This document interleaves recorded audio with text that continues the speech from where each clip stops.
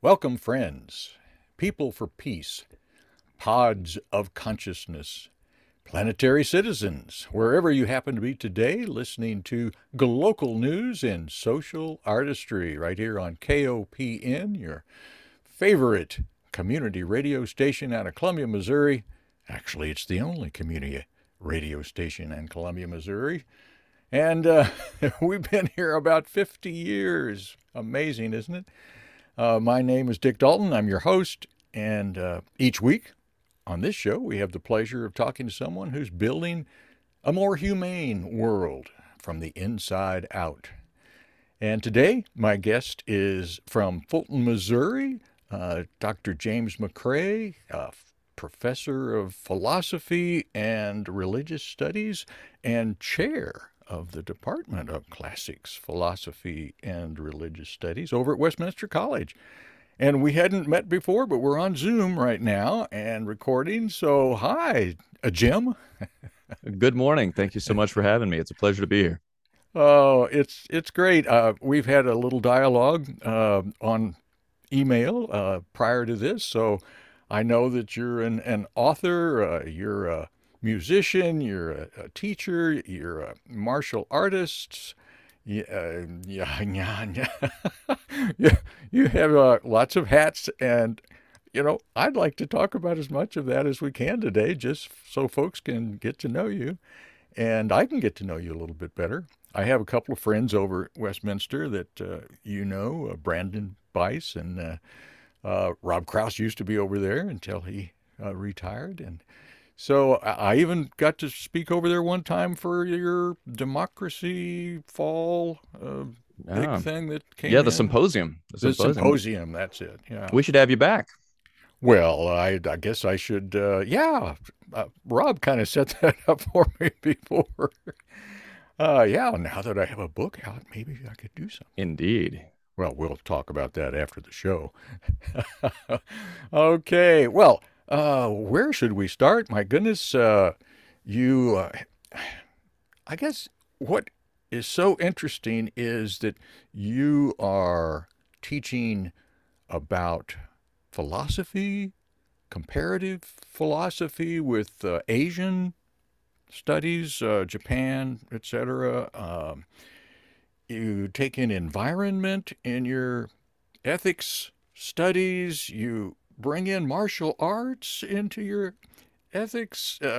You know, I guess you probably even bring music in, but we haven't figured out how. I haven't asked you about that yet. So, can you kind of tell us how you got interested in this stuff?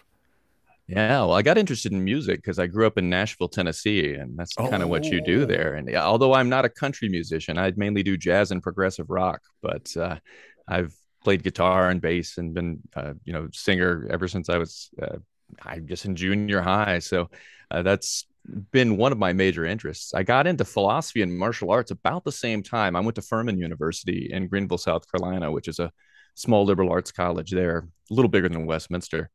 And sophomore year, I actually went in as a music theory major oh, and kind of became a bit disillusioned with that because they have a great music program at Furman, but it's more classically oriented, which was not my interest. So even though they were very good, wasn't what I wanted to do necessarily. So I switched to psychology actually. So I was a psych major, and about sophomore year, I took a philosophy class just for a general education requirement. mm-hmm. And at about the same time, some friends and I had rented the first couple Ultimate Fighting Championships from Blockbuster Video on VHS. It shows you how old this, VHS. I might be a VHS tape. And I was blown away by Hoist Gracie and his ability to defeat these big, strong, highly trained martial artists using jujitsu, without hurting them. He took them down and submitted them and didn't put a scratch on them. I said, man, I got to learn how to do that. And so I started training martial arts. And it was years before I actually found a Brazilian jiu-jitsu instructor. But my philosophy advisor, the guy who was going to become my philosophy advisor, David Shaner, was also the chair of the philosophy department and the head instructor of the South Carolina Key Society, which was an Aikido school. And he Hmm. ran our Aikido club on campus. And so I started training with him, and his wife, Ileana, was an instructor there, and his top student, Eric Carroll, was an instructor there. So I trained with them. And I got interested in martial arts and philosophy about the same time. And David Shainer's an expert in Asian and comparative philosophy and business ethics. He actually has spoken, like you, at our Westminster Symposium on his business ethics work. And so I got to go to Japan and train. I had a really good time. And that led me to the study of Jeet Kune Do, which is Bruce Lee's martial arts system. Hmm. And Lee was a philosophy major when he was at the University of Washington before his film career took off. So a lot of his writings are very, very philosophical. So I got interested in that and I started training with Jason Coral in South Carolina. And then in 1999, I went to Hawaii to do my master's and PhD in Asian and comparative philosophy at the University of Hawaii. So I started training out there with Burton Richardson, who's been my main instructor ever since. And I was out there about 7 years, moved back to Missouri to take the job or at Westminster College. Mm-hmm. And I guess about 2007 picked up judo as well. So, these days COVID has messed our martial arts training up a little bit, but Mm. we typically would teach martial arts classes at Westminster College. So I Mm. would teach Brazilian Jiu Jitsu and Jeet Kune Do and judo. And we're going to try to get that back in the spring. In terms of philosophy, I do kind of two things: Asian and comparative philosophy, which is philosophy where you study both Western and non Western traditions. So, a lot of philosophy taught in the US is more the Anglo American and European traditions. Mm-hmm. Comparative philosophy means that you study world philosophies that are not part of those traditions.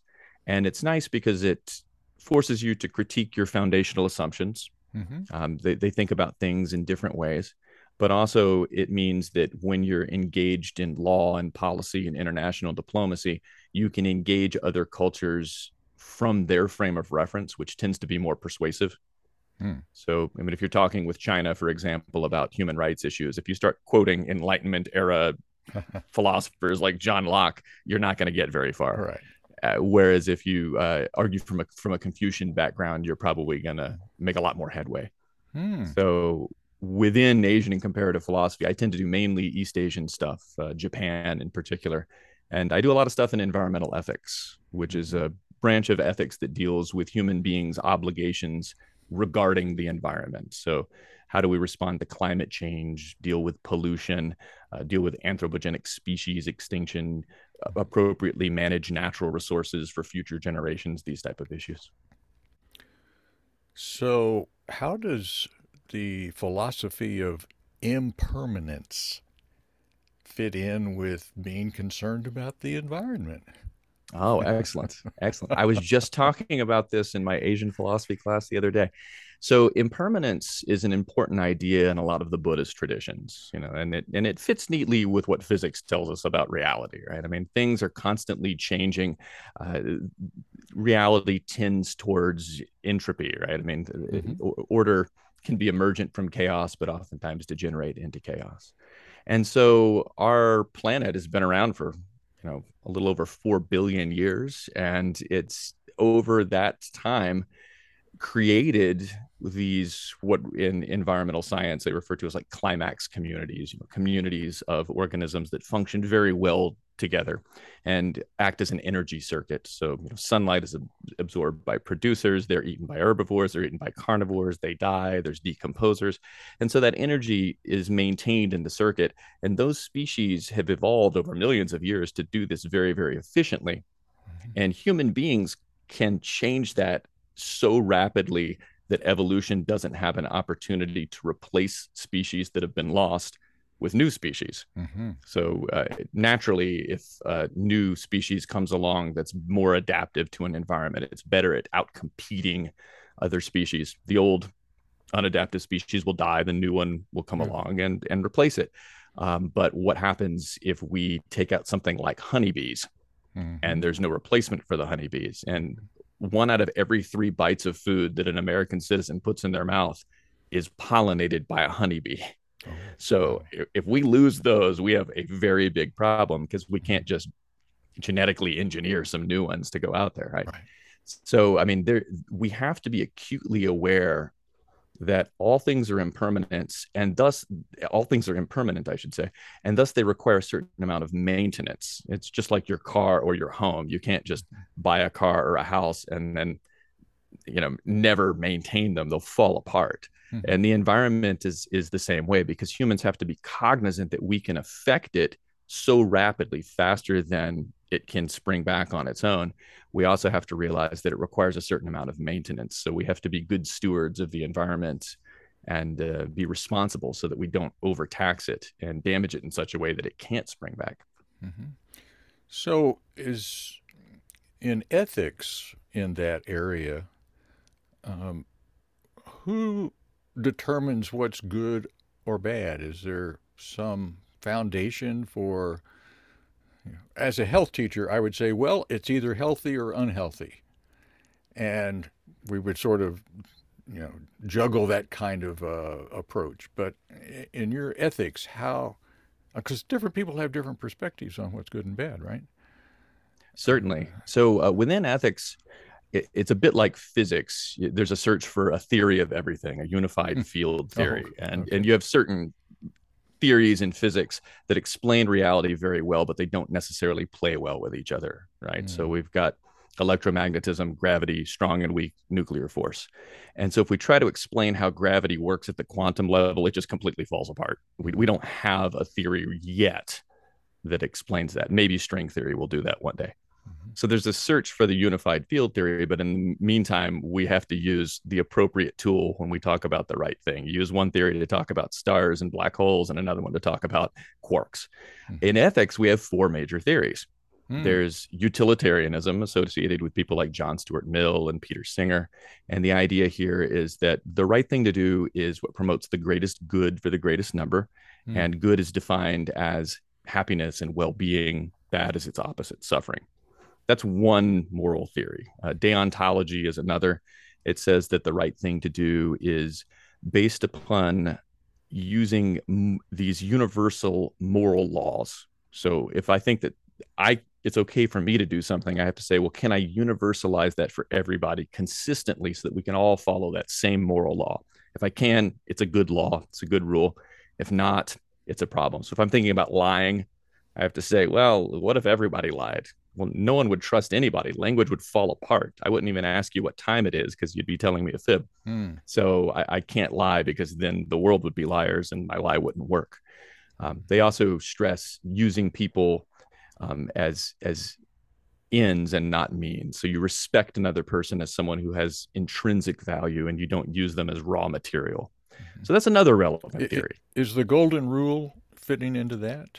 Yes, actually, if you read both Immanuel Kant, who's a famous deontologist, and John Stuart Mill, who's a famous utilitarian, both of them in their works will go through these detailed arguments, and they'll say, "Oh, by the way, I just proved Jesus's golden rule." Like, Oh. so, so, so yes, I mean it's this idea of reciprocity: do unto others as you would have them do unto you. That's the golden rule. Mm-hmm. The silver rule is don't do unto others as you wouldn't have them do unto Oh. you, right? So there's kind Oh. of the negative version too. Right. But so these are two major moral theories. You also have care ethics, which says that you should promote harmonious interpersonal relationships and also appropriately show compassion. And what's interesting is contemporary theories in neuroethics, which is an interdisciplinary branch that involves philosophy, neuroscience, law, Mm. psychology, and it looks at how the human brain is engaged in moral decision making. Hmm. So if you look at the brain of a psychopath, there's structures in the midbrain called the amygdala, and Mm-hmm. these two little almond-sized structures that sit on the front of your hippocampi in the middle of your brain, and they allow you to experience fear and distress, Mm-hmm. not only for yourself but also for others. So if I'm teaching class and someone walks in the room, starts waving a handgun around, my amygdala will send the signal to my adrenal glands. I will adrenalize. I will respond. Mm-hmm. But if one of my students is watching that class on Zoom and they see it, they'll have the same response in their brain. They're not in any danger, Mm-hmm. but they have a compassion response for others. Mm. Well, it turns out psychological and or physiological abuse during childhood can reduce this production of acetylcholine, which is a neurotransmitter that's necessary for the development of healthy amygdala. And if they don't develop properly, you can actually become a psychopath in adulthood, Mm-hmm. which illustrates how important compassion is for moral decision making. If So you have no are those adverse childhood events that you're referring to the ACE? I don't. That's a term we use in health Mm. that would say if you had too many ACEs, then Hmm. that would affect your uh, physiology, amygdala, etc. Absolutely, absolutely. And so the more you have, the worse it's going to be. I mean, so Mm-hmm. the brain's fairly resilient, so you can have a few of those and be just fine. But people who are subjected to that on a daily basis, it'll actually physically damage the Mm-hmm. development of their brain, so that they can't do ethics as effectively when they get to be adults. Mm-hmm. Now they can still be utilitarians or deontologists. They can think, what's the greatest good for the greatest number, and how can I treat people fairly? Mm-hmm. But they won't have the compassion there. So it's a bit like, like I wear reading glasses, so I have to have corrective vision when I read up close. Mm-hmm. And so I am essentially requiring some additional help for me to be able to see because my eyes aren't good anymore. Right. So similarly, somebody who has experienced this type of trauma and has difficulty with compassion might need rules and laws, or some of the other moral systems to guide them, Ah. because they're kind of sympathy impaired, so to speak, the way that I Hmm. am slightly visually impaired. Mm-hmm. And then the last major moral theory is virtue ethics, which is actually the oldest one. And this is what you see Aristotle and Plato talking about. And it goes all the way back to the Vedas in Indian philosophy in Asia. And it's interested in, every practice that we're in has a goal. And you have to ask yourself, what is the goal of that practice? And if you get the goal right, then you'll get the practice right. So the goal of medicine is promoting the health and well-being of the patient. And if we direct all of our activities towards that, we'll be good doctors and nurses and biomedical ethicists. If we mess it up and say the goal of medicine is making money, then we screw up the practice. And Right. so we have to ask, what is the appropriate practice and what is the appropriate goal for that practice. And then the virtues are those habits of character that allow you to actualize those goals. And then vices are the habits, the bad habits that interfere with the actualization of those goals. And there's all sorts of ways that you can cultivate these. And Aristotle has a complex framework for determining where the virtue is. But so these are your four major moral theories, right? Deontology, utilitarianism, care ethics, virtue ethics. And just like in physics, we don't have a unified field theory yet. We have to use these like tools in a toolbox. Mm-hmm. My toolbox has a hammer and a saw and a tape measure and so on in it, right? And the hammer is really good for driving nails, but not so good at separating pieces of wood. I have to use the saw for that. And so when I teach ethics, I tell students, you always want to bring all four major moral theories in and Mm-hmm. ask yourself, okay, am I being fair? What consequences is this leading to? Is this actualizing goals? What kind of person is this making me? Am I promoting harmonious interpersonal relationships? Am I showing compassion? Because all of them have something relevant to say. We need to take a short break, but I'm going to come right back to those four. Okay. Yes, I want to say hi to folks listening today, wherever you happen to be in that mode, whether you're driving your car, or you're at work, or you're at home having supper. This is a 5 to 6 in the afternoon on Monday show, and yet we record it and we post it up on our archives, so it's available for 2 weeks right there at kopn.org. Or you can go ahead and find me there on the program part of the menu, local news and social artistry, and you can see the last 25 shows there. And we even have another site that you can find shows back 2 or 3, 4 years. So lots of ways to listen, and you may be in 2030 listening to this show. Well, I'm Dick Dalton. I'm the host of Local News and Social Artistry. We're glad you're with us. We're glad you're supporting KOPN, your community radio station in Columbia, Missouri.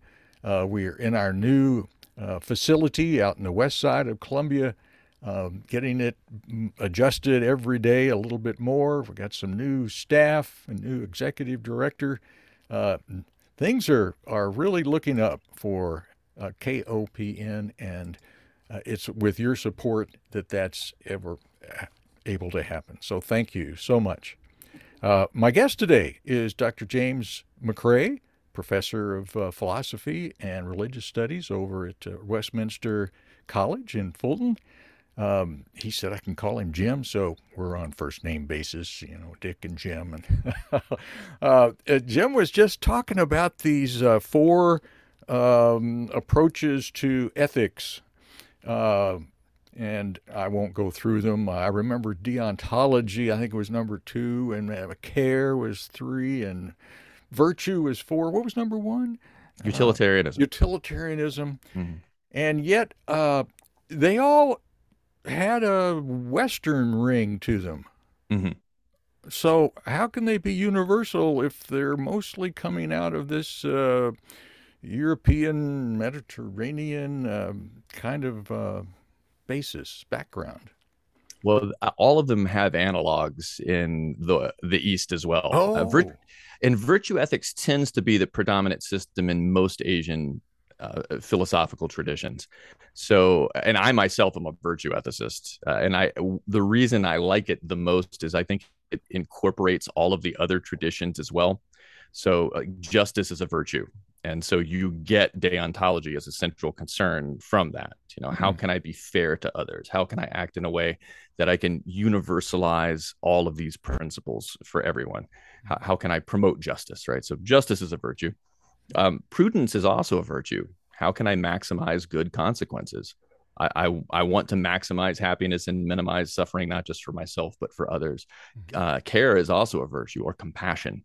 I have to genuinely express my moral sentiment for others. I need to promote and maintain harmonious interpersonal relationships. But then all of this is under that umbrella of virtue. There's a certain type of person that I want to be. And I'm constantly trying to cultivate myself to become a better human being. I know this resonates with some of your own work, and I've been reading your book this weekend. So, cool. There's, it's very good. And so I want to be a certain type of person. And so I need to undergo a certain metacognitive analysis, which is thinking about my own thinking about my own habits, and decide, is that who I want to be? Is that the kind of person that I want to not only live as, but also act as a moral exemplar for others as? I mean, so I have a 13-year-old son, right? If anytime I display a moral vice, it's not just that I'm being vicious, I'm also teaching him to be vicious. Yes. So, how old were you when you started your reflective looking at your beliefs, your questioning your own thinking? I went to a conservative religious private high school, and we were not encouraged to do that. It's about the nicest way I can put it. Yeah. We had to take a religion class, and it was a good high school. I got a good education there. I really had a good time, right? So I don't mean to speak ill of it, but like in our religion class, I would ask questions about things, and I was just told, don't ask those questions. That's forbidden. That's not appropriate. And then when I got to college, I started taking a lot of religious studies classes and philosophy classes, psychology and other disciplines. And they would investigate the same issues, but they would encourage you to ask questions. So my religion teachers, even though many of them were Christian ministers, they would say, well, why do we believe in God? What are God's attributes? What evidence do we have for the belief in God? And so I'm thinking, oh, wow, I can't answer that question. I don't have a good answer for that question. And nowadays, if my answer to that question is like, well, let's talk about St. Thomas Aquinas's 5 proofs for the existence of God, right? I mean, now we're cooking. Now we have something interesting to work with. And I know, like, my own ethical and political beliefs were very ignorant because I didn't have any arguments to justify them. All I had was, that's how I feel, man. Yeah. and that's not very helpful. So I had a wonderful experience in college because I realized that all of these critical issues, the nature of ultimate reality, what are the standards for truth? What kind of people should we be? What is right and wrong? What kind of political system should we set up? All of these could be answered in a very sophisticated way, but you had to have an evidence-based argument in order to do that. And so I reevaluated a lot of my own belief system when I was in college as a result of that. And to this day, like, politically, I am totally unaffiliated with any party. And so when I teach my students, I try to stress the fact that I try to be a critical thinker. Mm-hmm. Right. So every election, I'm thinking about the candidates, I'm thinking about the issues, and I'm trying not to associate myself necessarily with an ism, Mm-hmm. right? Mm-hmm. Because as soon as you start saying I am defined by this point of view, it's it's potentially dangerous because you might shut down your critical thinking and say, well, these beliefs are sacred and I can't investigate those. And I, Mm-hmm. I think that might be potentially dangerous. Mm-hmm. I'm thinking of when I was in college. Martin Luther King was Mm. kind of a prominent figure Mm. in society. Vietnam War was going on.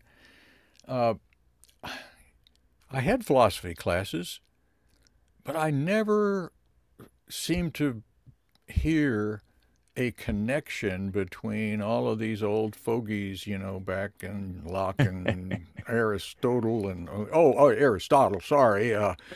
And did Martin Luther King really think that he was doing deontology, the virtue? I mean, did he? Was that his language, or he was doing something? Can you bring that home in terms of a way in your classroom? How do you bring that into everyday life? Mm. Well, I mean, King was a brilliant orator. And one of the things that made him so good was that he could take very sophisticated ideas. I mean, he did have a PhD, right? I mean, so he was driven very much by this idea of liberation theology, this Mm-hmm. idea that uh, religion is a transformative experience that is going to liberate you in kind of two senses, right? There's the liberal arts sense of liberation, where it empowers you to be a better person. It gives you skills that allow you to be free in your life, right? But then also there's political liberation, this idea that it's going to make the world a better place, Mm-hmm. a place that is more just. King was channeling that. He was also a big fan of Gandhi, and Gandhi Oh had yeah. this philosophy of satyagraha, or nonviolent resistance, and so he was very well educated, I think, on the theoretical side of things.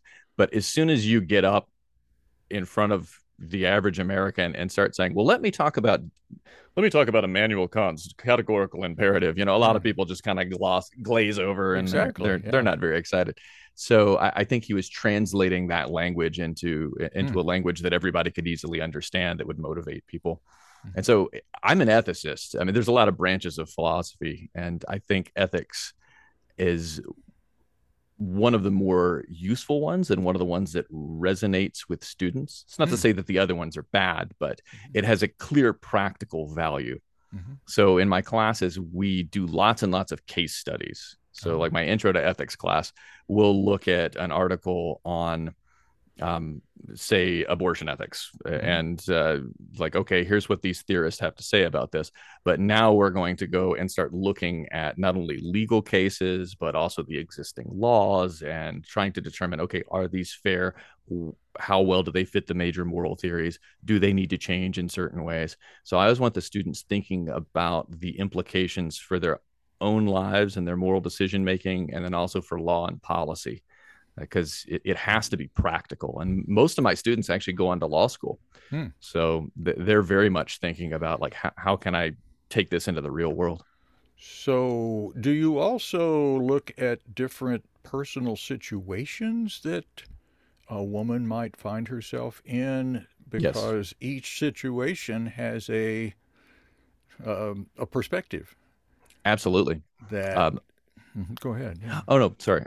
So yeah, a lot of these case studies are actual testimonials from people who have been in particular situations, and then trying to decide, what do you do? And Mm-hmm. there's a lot of complications. I teach biomedical ethics pretty frequently, Mm-hmm. and so when we look at these, this is another very case study driven class. So we'll do a book that's just on the theory and how you apply that theory on a day-to-day basis Mm-hmm. for moral decision making, because 100% of large hospitals have some type of biomedical ethicist in them. So any Mm-hmm. hospital with 200 or more beds has at least one ethicist, typically a whole team. Smaller hospitals, I think it's about 80% or so, have some form of ethicist. So these are people who have to solve these problems on a daily basis. So Mhm. what do you do when a mother has a severely compromised fetus Mhm. that's going to have extremely low quality of life? I mean, how do you make a decision about what is best for that mother, what is best for that fetus? Would an abortion be appropriate in this situation because there Mhm. is no quality of life, or is it the kind of thing where the child might develop and have at least minimal quality of life? And so, I mean, these are the messy situations that Mhm. biomedical ethicists find themselves in. And things Mhm. like withdrawing life support or care for people who might not be decisionally capacitated. In other words, they can't make informed, rational decisions about their own health care. Maybe they've had a psychotic break. Maybe they're under the influence of drugs. Maybe they've had a head injury. Mhm. And so we look at lots and lots of cases that physicians have actually had to deal with Mhm. so that they can get used to making those decisions. Mhm. So, because I've had a lot of students who've gone into clinical ethics as a career, and this is what they get to do for a living, is look at all the really messy cases and Mhm. try to help the patient work through those. Mhm. Uh, How is how is science uh, in relationship to philosophy? Because I encountered a number of students that really had a lot of problems with science because they were raised up in a somewhat Christian orientation where there was a lot of doubts Mm, put on science because of evolution or whatever mm. it might have been. But it sounds like philosophy is sort of a little different category there. Yeah, we have to take science seriously because there's no better way of getting empirical evidence about the world. I mean, flat out, right? So Okay. we have to take it quite seriously. And I think, I mean, I do environmental ethics, so obviously we do a lot of work with science. Mm-hmm. The one tradition of environmental ethics is known as the land ethic, and it was originally developed by Aldo Leopold, Yeah. who's wrote a Sand County Almanac, Right. and he is an environmental scientist, Mm-hmm. and it's been developed by Baird Callicott, who was actually the guy who taught the world's first course on environmental philosophy. And But you're co-editor in publishing Yes, books. I was very fortunate to do a couple of books with him. Mm-hmm. He kind of took me under his wing and worked with me, so I was really lucky. Mm-hmm. But he is an ethicist, but he grounds the entire land ethic in contemporary environmental science Hmm. because it has to be. Otherwise, how can you have I mean, how could you have an environmental ethic that ignored science? Yeah. And so I think even with religion, though, you can be religious in like the spiritual sense and be scientific. Mm-hmm. In Asia, for example, they didn't really distinguish between religion and philosophy until the early 20th century when they started studying Western thought, and they realized, oh, they separate these into two different things. So in the Japanese language, for example, it wasn't until the Kyoto school came along that they said we've got shugyo, which is religion, and then they made up a new word, tetsugaku, for philosophy. Oh. But prior to that, it was really thought to be the same thing. Mm-hmm. What's the nature of ultimate reality? How can I understand that? How can I live better in response to that? Mm-hmm. And so I think that it's possible for someone to be spiritual, to be religious, and also be very scientifically minded. Mm-hmm. And so, as a dual appointment, I'm a philosopher and also a religious studies professor, though most of my training was in philosophy. I try to stress when I teach religion classes that you shouldn't be afraid of science. Right? It's perfectly compatible Mm-hmm. with a lot of these worldviews. My wife, who's a history professor at Westminster, and I co-authored an article a few years back for a book that Robert Arp did about Thomas Aquinas and his arguments for the existence of God. Mm-hmm. And so it's an interesting book because Thomas Aquinas gives 5 arguments for God's existence. And so the book is alternating chapters of pro and con on each of those arguments. Oh, And so fascinating. the first chapter is the one that Heather, my wife, and I did.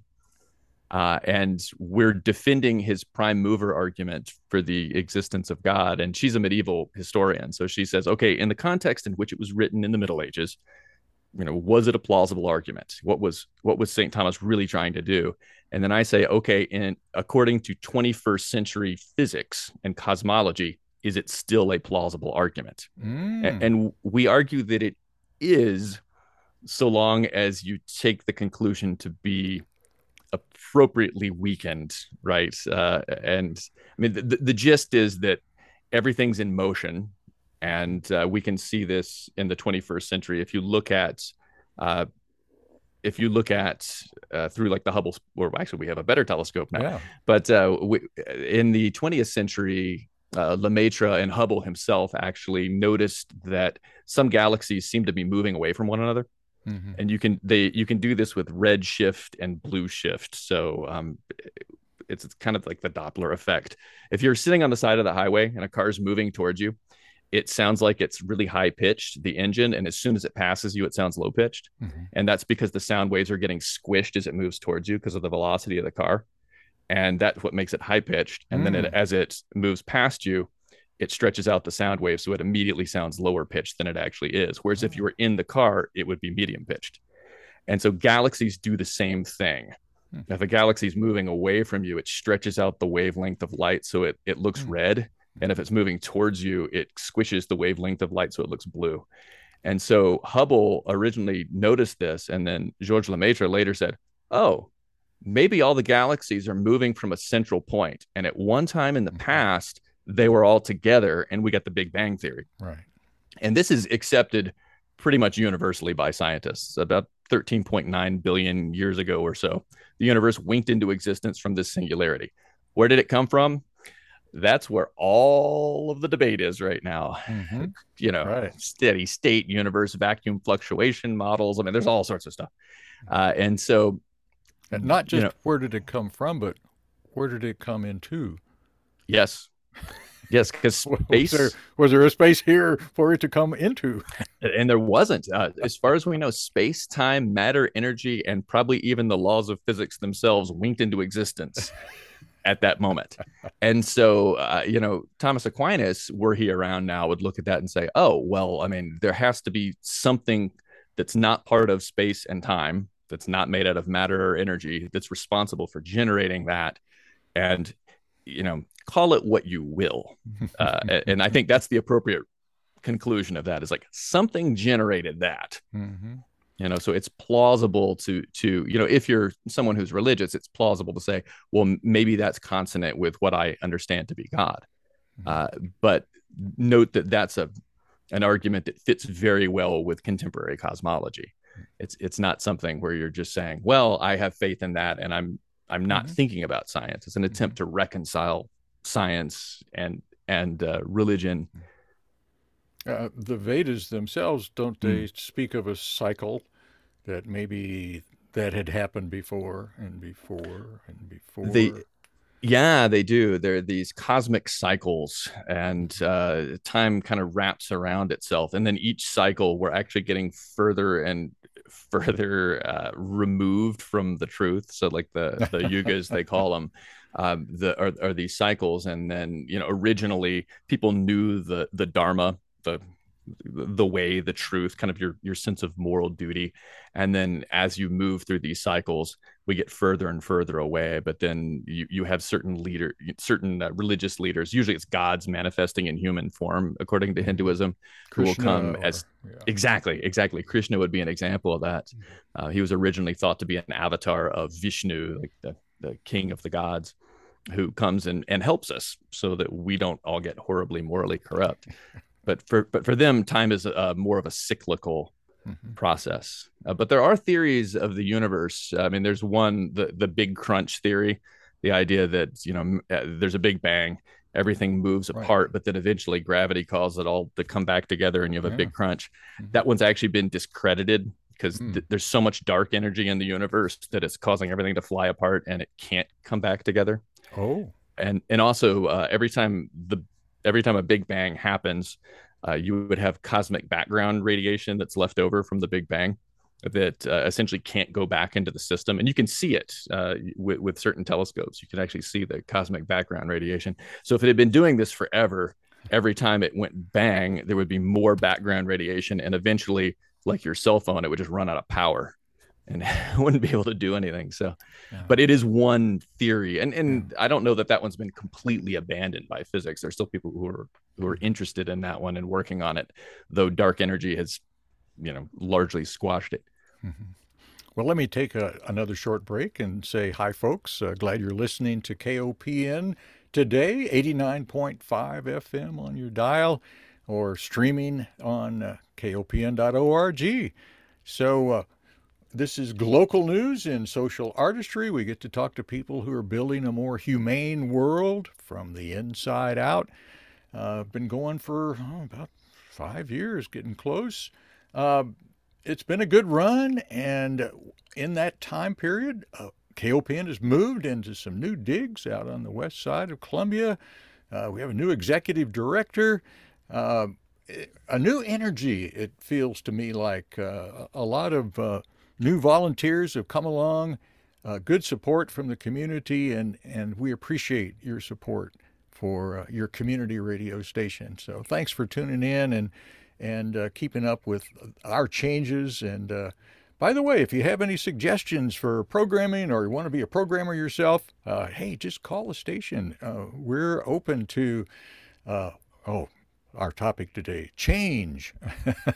Change is constant. So we're, we're hopefully always tweaking and doing a bit better than we did before. So again, thanks for tuning in. My guest today on local news is Dr. James McRae from Westminster College. He's professor of philosophy and religious studies, chair of the department over there.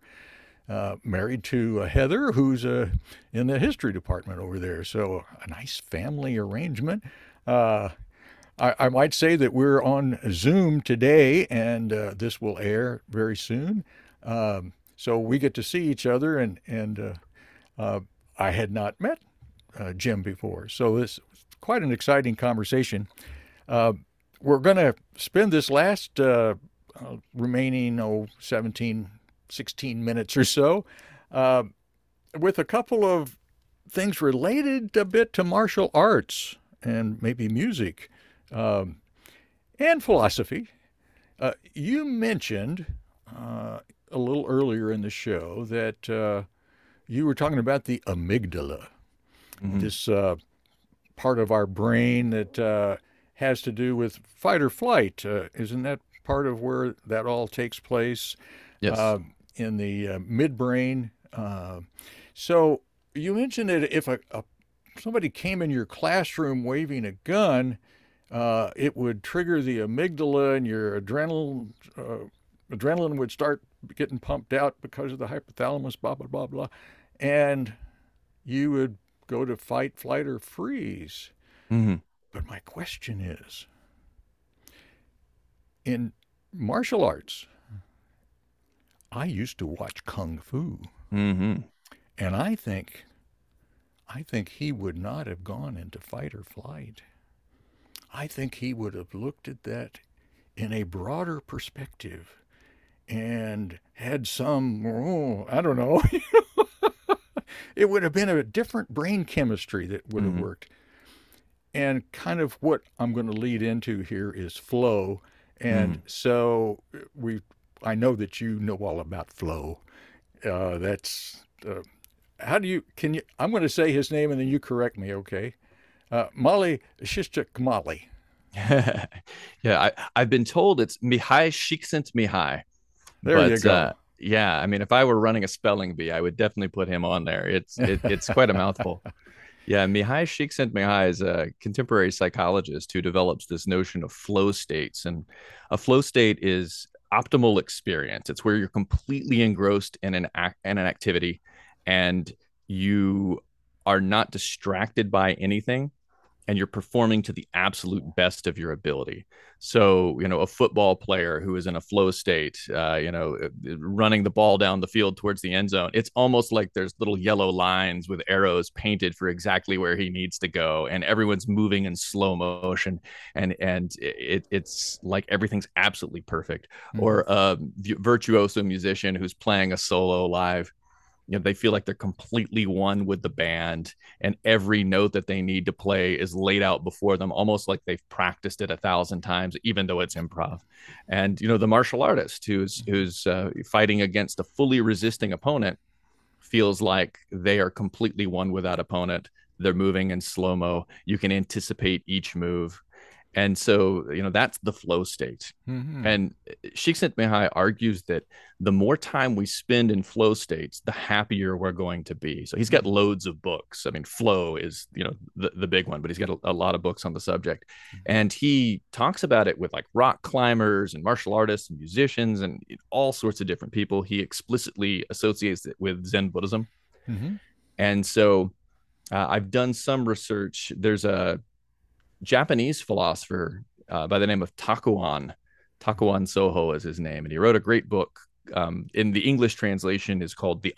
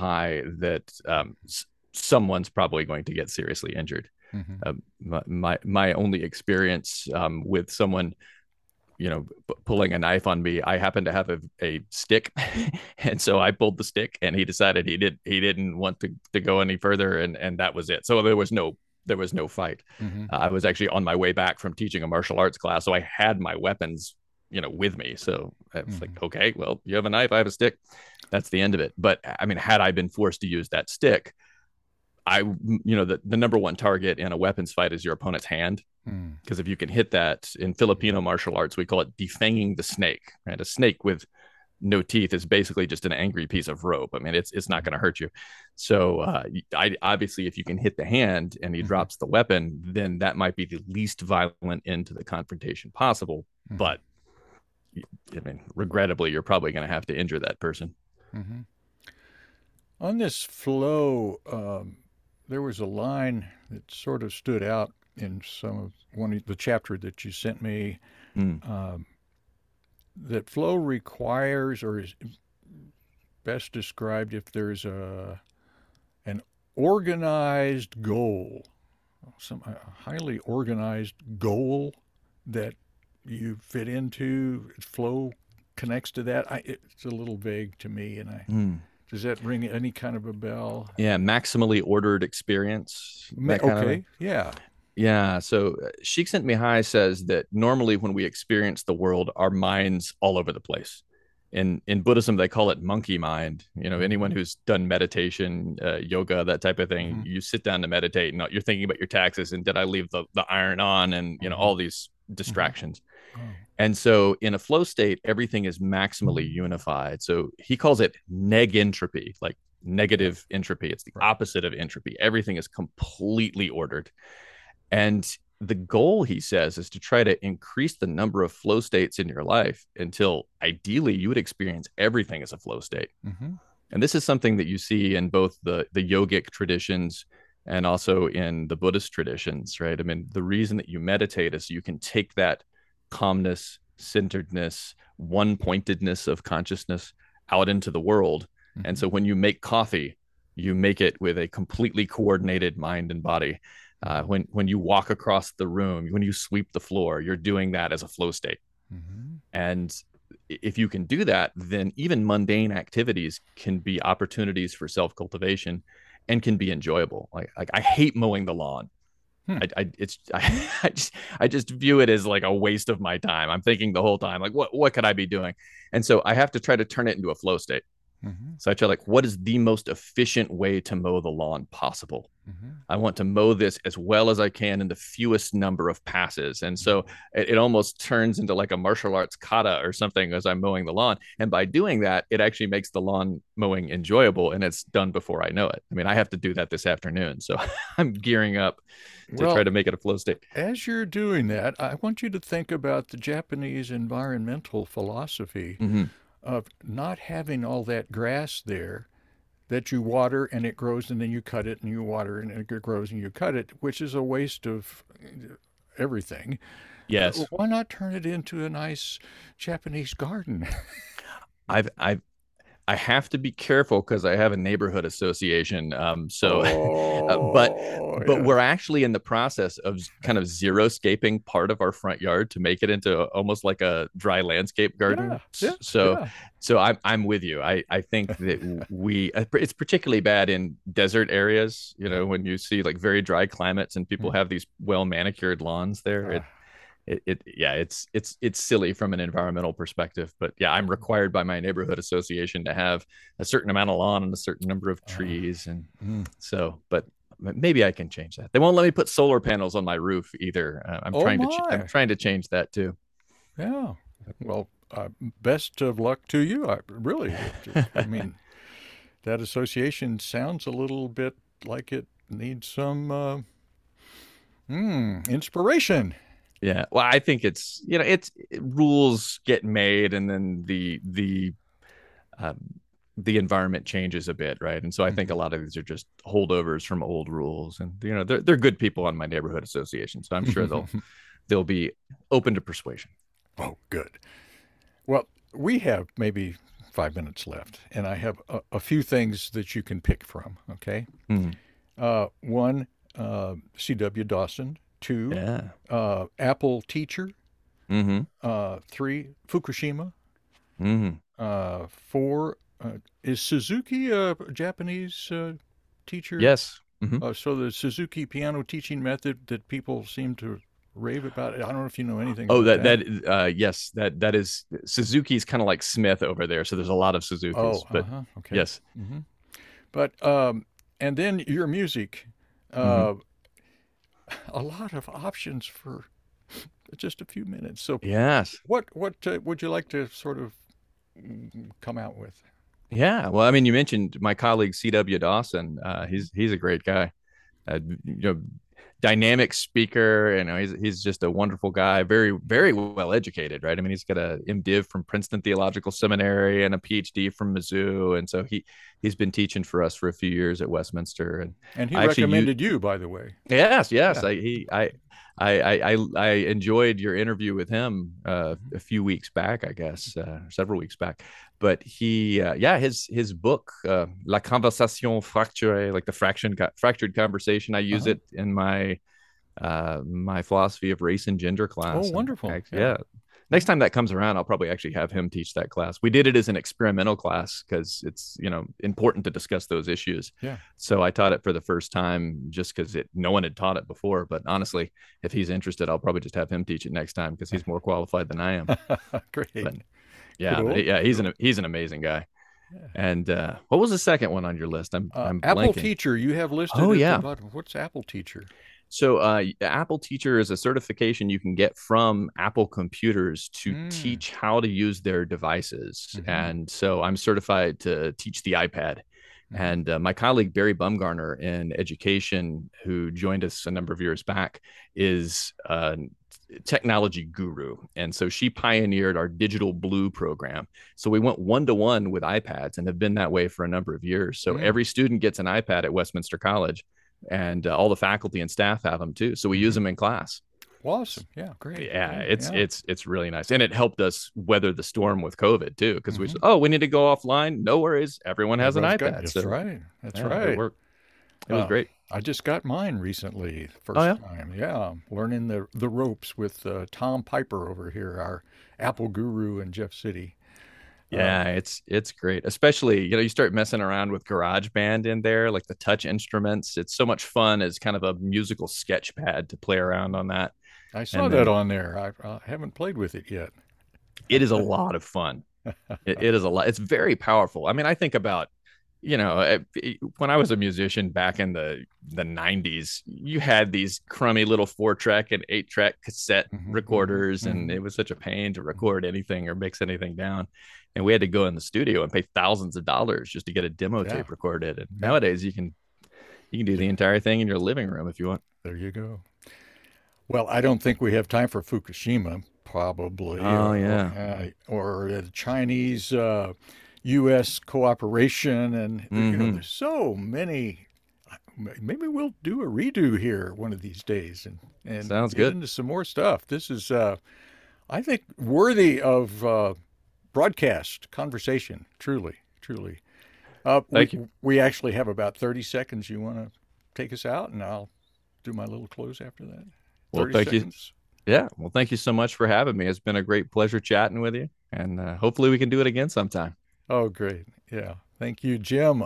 This is Dr. James McRae, professor over at Westminster College in Philosophy and Religious Studies.